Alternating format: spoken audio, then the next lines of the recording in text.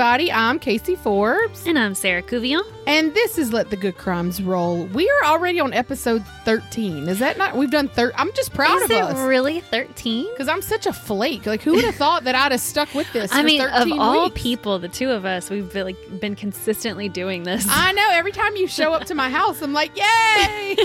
Who would have thought? So before we dive into it, I want to do some reminders to everybody. You can check us out on Facebook, Instagram, our website, letthegoodcrimesroll.com, or you can email us at letthegoodcrimesroll@protonmail.com. I did start a discussion group, and then I completely forgot about it. Because that's what I'm good for. Yeah, I got invited to it, and then I just kind of forgot about it. We literally never talked about it. Nobody ever wants to discuss anything. I'm like, come on, y'all. Well, do you ever post like prompts or anything, like questions? I think I did once, and like nobody responded, and it hurt my feelings. So I was like, Miss Denise will. She does. She is a top fan. Hey, Denise. Hey, thank you for some. And whoever is, there's someone from New Jersey who I swear, as soon as I upload our episode, it's like, you have one new download from New Jersey. We don't know anybody in New Jersey. No. So this is somebody that like we don't even know. Hello, New Jersey. Thank you for listening to us. All right, so this week we are back in Louisiana, and this episode is called Mighty Mickey, and at the end you'll understand why it's called Mighty Mickey. It's See No Evil, Season 2, Episode 3. It's called Must Find Mickey. This one, I knew this story. See, I did not. You'd never heard of Mickey Well, Shunick? I remember the name had sounded familiar.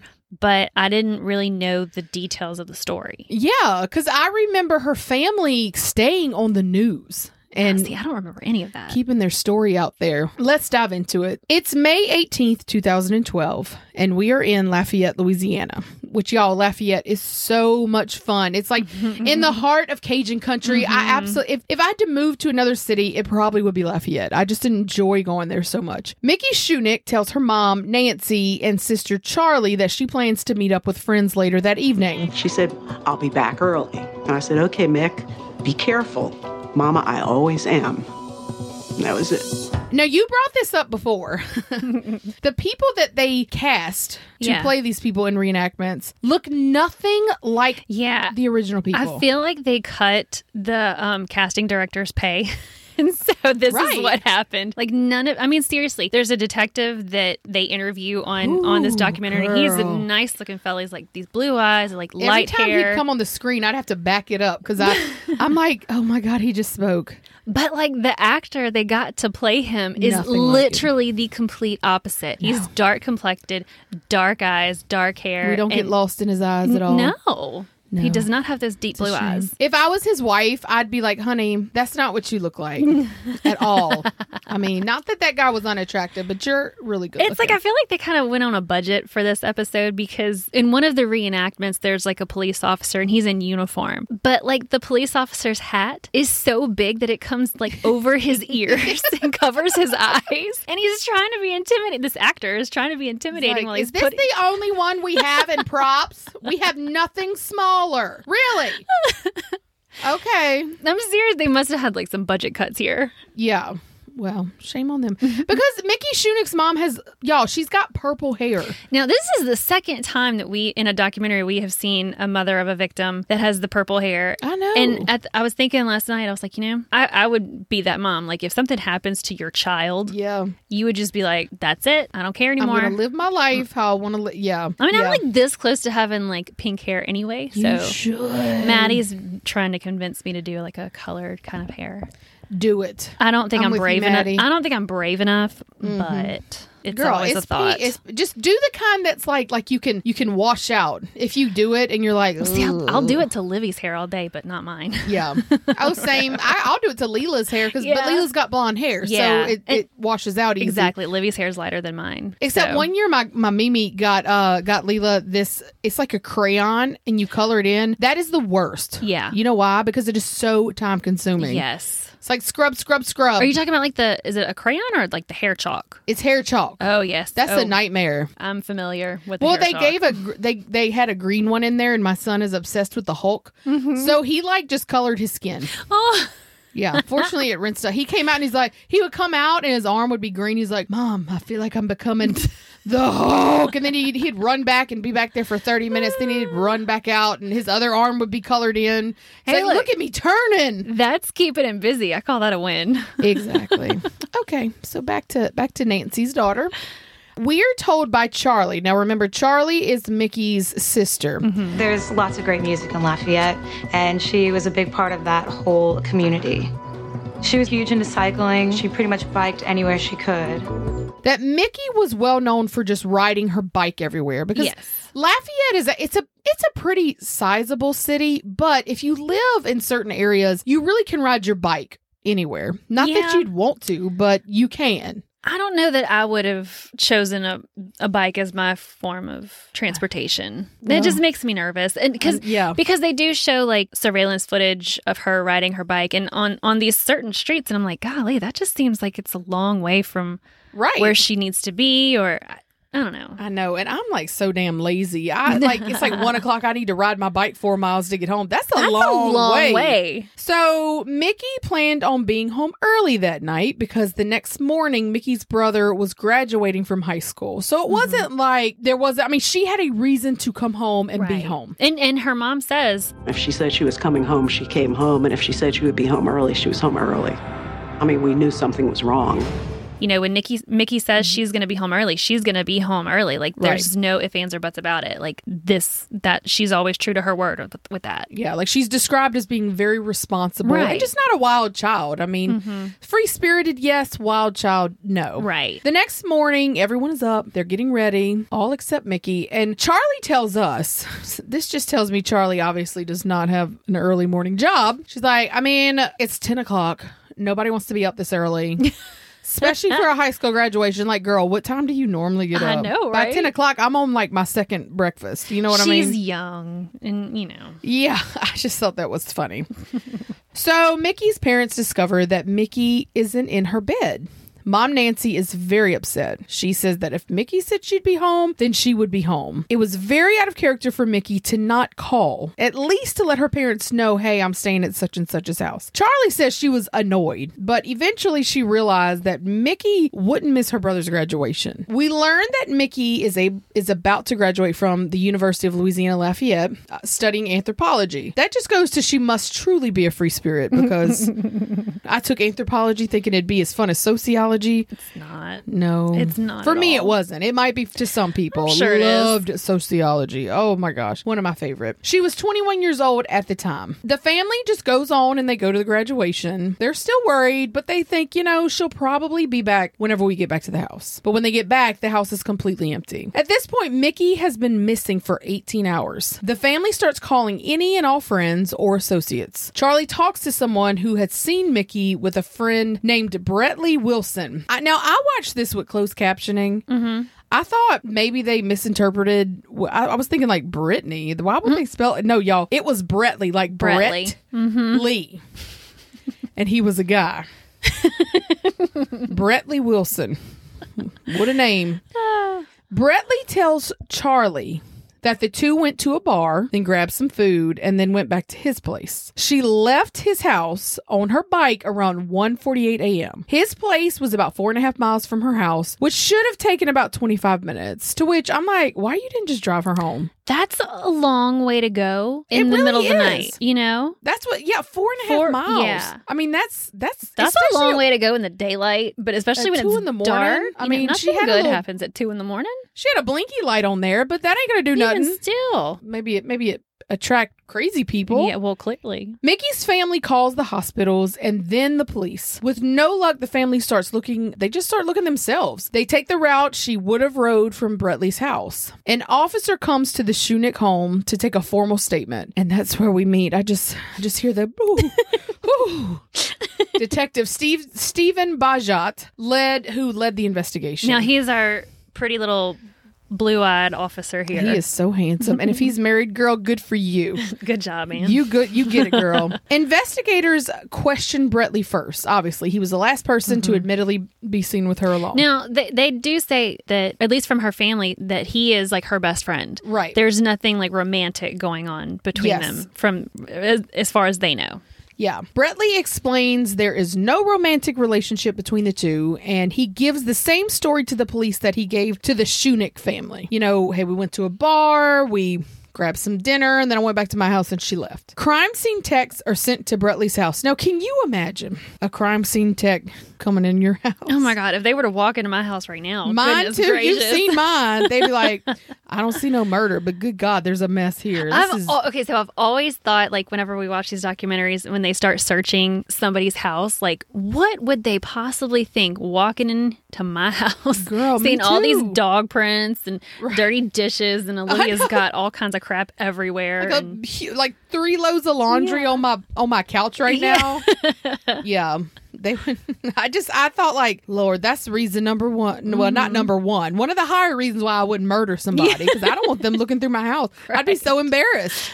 Like, just excuse the mess. Little side note, my sister and my brother-in-law are like repainting their house, but it's kind of like in that in-between stage. And my brother-in-law said yesterday, he said, I need to make a big sign to all my neighbors to say it's not done yet. I said, oh my God, just put a big sign. It's not done yet. For all you people looking through the windows. It was so funny. So police visit the bar Bretley says they were at the night before. The whole premise of this show is called See No Evil, and it's about people who have been captured through surveillance videos. And of course, at this bar, there are surveillance cameras everywhere. The people at Artmosphere, the bar, which is really kind of cool. I kind of want to go there. They had cameras everywhere. You weren't stealing art from that bar. Yeah, they were quality cameras too. Right. And it completely aligns with Bretley's story. Bretley and Mickey, both seemingly sober, leave the bar together. They're not holding hands. It doesn't appear that anyone's following them. Now, was what they show, like, from the bar scene, was that like actual surveillance footage, or was like the reenactment? It looked like the reenactment actors to me. I think maybe some of it was, but I think the bar scene. I thought like the other surveillance videos might have been real because they were just so crappy. Well, the ones I think at the end, I think were real. Yeah, because those were, they're like, you can clearly see. And I'm like, where? Wait, what? What are we defining as clear here? I know, I can't see crap. The community really came together in an effort to search the city. And that's where I was saying, I remember this because they were always on the news. And when they were on the news, I mean, the university really just came together to support this family, which I thought was really nice. Police pulled Mickey's bank statement to verify that she did in fact eat at Taco Bell. Everybody's late night drunk food. You ever like watch something and they mention a food and then you're like, no, I want freaking Taco Bell. Is that just me? Bretley gave us an approximate time frame on when they went to Taco Bell. We were able to determine that by matching it to Mickey's bank statement. But what they don't know is who used her card, and was Mickey safe when it was used? They did verify that her debit card was used to get food around that time, but obviously that doesn't prove Bretley's story's correct. He could have used her debit card. Right. They pull video footage from that night, and they had gone through the drive-thru. Bretley hands the credit card that is Mickey's to the employees. Yes, he's driving his car. Yeah. And so they have a surveillance camera pointing, like, inside the restaurant, pointing at the drive-thru window. So you can kind of see part of the car, and you can see part of Bretley. Yeah. And like you said, he hands them her card. And they can tell that he gets the card back and he hands it to someone in the passenger seat, but they can't get a clear view of her face. So that adds up, but it's not fully verified. Police ride the route that Mickey would have taken, according to Bretley, to see if there were any cameras in the area. And the way that Bretley says she probably went home, there's no cameras. It's it's just a bunch of homes and nobody has any cameras. But they come up with this idea to spread the search and to look to see what businesses probably have surveillance footage that we can possibly see. They got over 300 videos. So these poor cops had to go through all of these grainy videos. I mean, this took quite a bit of time, but they did get it done in a rather timely manner. So it's 5 days into the search. A Mid-South bank has multiple cameras. An infrared camera gives the police what they need. They get a break. It really wasn't that clear of a video, but you could see that it was a female riding a bicycle. Police bring Charlie in, and along with her dad, they pull up this camera, in which it's so grainy, you can't see it that great, but you clearly see a bike. It appears there's a female on it, and it has a blinking light. Yes. Charlie and her dad both say yes. I mean, that's her. I mean, who else could it be? Yeah, I wouldn't have been able to give like a definitive like no, yes, it was because very you really, grainy. I mean, you could tell there was a person, but honestly, I couldn't even tell it was female. There was just like a white blob right on a bike with a blinking light. This camera was at 1:46 a.m. So we know Mickey left Brettley's house around the time that he said he left. So Brettley is ruled out as a suspect. So thank God they checked a different route. Well, and what are the odds that all that camera footage? I mean, this is 24 hours a day. I mean, I understand you kind of have a grasp on the time frame, but to sit there and go and to capture that is incredible. But think about if they had just stuck to the route that he thought, that Brettley had thought she may have gone home. If they hadn't thought to check these other ways, he would still be a suspect. Exactly. Poor guy. So now we know where Mickey was about 1:46 a.m. The police continue to follow the route they believe she probably could have taken, and it's at a Circle K where they get another camera shot of what they believe to be Mickey, but across from that Circle K was the City Hall. And the City Hall had pretty clear, I mean, you can't perfectly like see her face, but it's very clear. It's obviously, you can tell in that one, it's a woman riding a bike, and there's a blinking light, which is what she had. And in a lot of these surveillance videos, you know, clearly the whole point is they're shooting like the businesses so they can just keep an eye in case anybody breaks in. So Mickey in these videos kind of only shows up in like maybe a corner or the very top, you know, so she's not like fully coming into view. Right. And 400 yards past City Hall at an attorney's office, surveillance camera also picked up Mickey. This is so we have a mile into her trip. Everything seems normal. We know which route she's going, what direction she's going. The next stop would have been an event center that she had to have gone by, and Mickey never shows up. So there's 400 yards between the attorney's office and the event center where Mickey disappeared. That gives them a general area of where to look. Yeah, and they don't have any footage of her like turning around and backtracking or anything. So they know that whatever happened in this space. Well, so I mean, her sister says, you know, we thought that maybe somebody hit her and possibly she's still in that area, or they abducted her because they were embarrassed, they were drunk, or the community does an extensive search in this area and they don't find anything. They don't even find evidence of where like her bike could possibly have been hit. Police go back to the surveillance just to see if maybe there's something that they missed. It was almost 2 a.m., so traffic really wasn't that busy. Police are able to identify at least two of the vehicles, the owners of those vehicles, because there's just not a lot of people. So it's like, okay, well, that's an employee. This person, we verified their whereabouts, but there was a third vehicle that was unaccounted for. The third we could tell was a white Chevy pickup truck. The truck passed City Hall just 4 seconds after Mickey rode by. The white truck that became like this infamous symbol of the whole case. And go freaking figure, a white Chevy truck. Yeah, I was like, again? Y'all, yes. It passed City Hall 4 seconds after Mickey. Unfortunately, the video isn't clear enough to obtain the license plate. The police call a local dealership and were able to determine the make, model, and year of the truck. And of course, there's over 3,000 white Chevys registered in Louisiana. Of course, alone. Let alone the trucks that aren't registered here that pass through. Right. The description of the truck gets released to the media, and the police continue to search all surveillance cameras to see if they can get a better description of the truck. Police find a video that picked the truck up that's pretty clear. They noticed the truck was on a 4-lane road. So just picture this. This truck is driving. It's on a 4-lane road. It's in the middle. It's not on the edge like it's going to turn. If you're in that middle lane, you're probably going straight. Because if you're going to turn, you're going to be like, say, in the right lane. You know, and you couldn't really turn left. As soon as Mickey passes this intersection, this truck makes a complete turn. U-turn in the middle of the intersection. Yeah, not from the turn lane, so... And it starts following Mickey, and it follows her in the full, in every camera, the truck's there. And in the final camera, the truck had passed her up. So the truck was in front of her, which is just kind of odd. I mean, it's not that big of a deal, but it is odd that the guy like changed his mind as soon as Mickey passed. What we saw was her crossing that major thoroughfare, and then right behind her, you could see that white pickup truck turn quickly behind her. It almost seemed like that the truck had seen her and was attempting to follow her.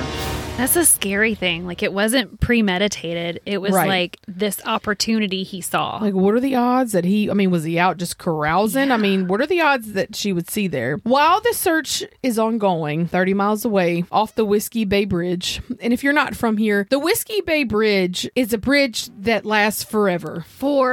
ever. And God forbid there's a wreck. If you have to pee, go before. Because it ain't happened for a very long time. Because it crosses one of like the most vast, biggest swamplands in the world. It just goes on forever and a day. It really does. And if there's a wreck on that thing, oh my God, there's no detouring. No, it's awful. But 2 fishermen find Mickey's bike. And it's really kind of a miracle that they found it because it's explained to us by the hottie detective that the current is very strong, but the way the bike fell, it got wedged between some rocks. And so it didn't make its way into the current. And the water was kind of lower, and that's how the guys were able to see it. And I understand that people probably follow the news, but what are the odds that they would put together this is...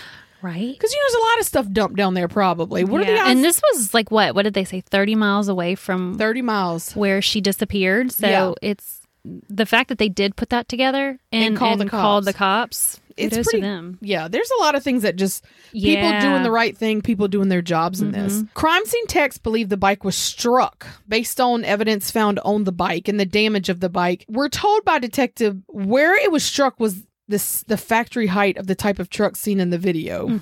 So that's kind of like, that's kind of a big deal. It's a couple days later or a couple weeks later, who knows. Texas police contact Lafayette police regarding a white Chevy truck that had burned. The license plates were still legible, however. Lafayette police entered the plate number into traffic cameras in Lafayette, and the truck was spotted close to where Mickey disappeared. So this truck was in Lafayette. It was caught on video camera, on traffic cameras around the time that Mickey disappeared. But the really telling part was the traffic camera, which was very clear, 8 hours before Mickey was last seen, picked up the truck, and in the back of the truck was a 4x4 post sitting out from the back of it. They also say there was like a ice chest, like a white square ice chest. The truck in the video following Mickey had the same thing in the back. Yeah. They had a 4x4 post sticking out the corner and would look like a white ice chest in the corner. So this kind of tells us this is more likely than not the same truck. The truck found burned in Texas was a match to the truck last seen following Mickey Shunick the night she disappeared. The plates were traced back to a registered sex offender with a Lafayette address named Brandon Laverne. How did the Texas cops know to call the Lafayette cop? You know what I mean? Like, yeah. I was kind of wondering that. Like, yeah, how did they know to contact the Lafayette police unless maybe they had sent it? I don't know the procedure for that, but I can only assume that the Lafayette police kind of took like a radius around this area and let law enforcement know. Because Lafayette's not really that close to Texas. Yeah. It's really, it's not as far as New Orleans, but it's not like Lake Charles where it's just halfway, right up the road. Yeah. So this is where things get very interesting. The day after Mickey disappeared, Brandon Laverne checked into a New Orleans hospital with significant stab wounds. Now, they do show photos of his stab wounds. I ain't never seen a stab wound before. Like, good grief. Yeah, And he says he got robbed or something, right? What did he say? Yeah, that he had been robbed. Lafayette to New Orleans is probably, a 2.5 hour drive? So you mean this guy drove all, with stab wounds? Yeah, and since he has a Lafayette address, but he drove all the way to New Orleans to get treated, it just seems kind of weird. It is weird. You know? And those were they were ones. significant. Like, he had to get treatment for these wounds. And they were all over. They were in his chest. There was one in his, kind of like by his collarbone, in his back. So somebody had done some damage to him. Somebody definitely did some damage. Brandon was convicted to a serious sexual assault in 2000 and sentenced to 10 years in prison. They don't go into detail about what exactly happened, but it must have been pretty significant. Did he serve that full time? My understanding is yes. Okay. But if he didn't, they didn't clarify that. An arrest warrant was obtained for first-degree murder for Brandon Laverne. He's arrested and he's brought in. But he immediately asked for an attorney, and he gives nothing away. The DA offers Brandon a deal, and he got clearance from the Shunick family as well. Yes, they did. They did consult the Shunick family before they presented this guy with the deal. They said, if you agree to tell us what happened and where Mickey's body is, we will take the death penalty off of the table. Brandon agrees. He had buried her in an old cemetery. So, genius. Once they had positively identified the body, that was some closure on it.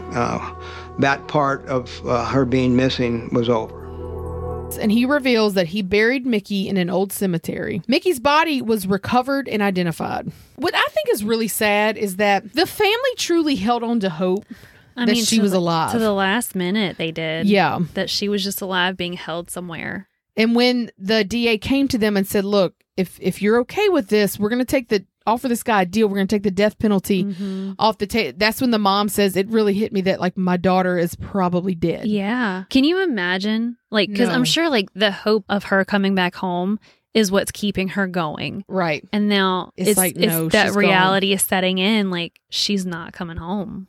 No, I as a mother, I couldn't. And you can tell, I mean, this was in 2012, so this has been almost 9 years ago. Her mom, she's still Oh, yeah. I mean, I would breathing. be. I don't think that's something you ever get over. No, not at all. So Brandon explains.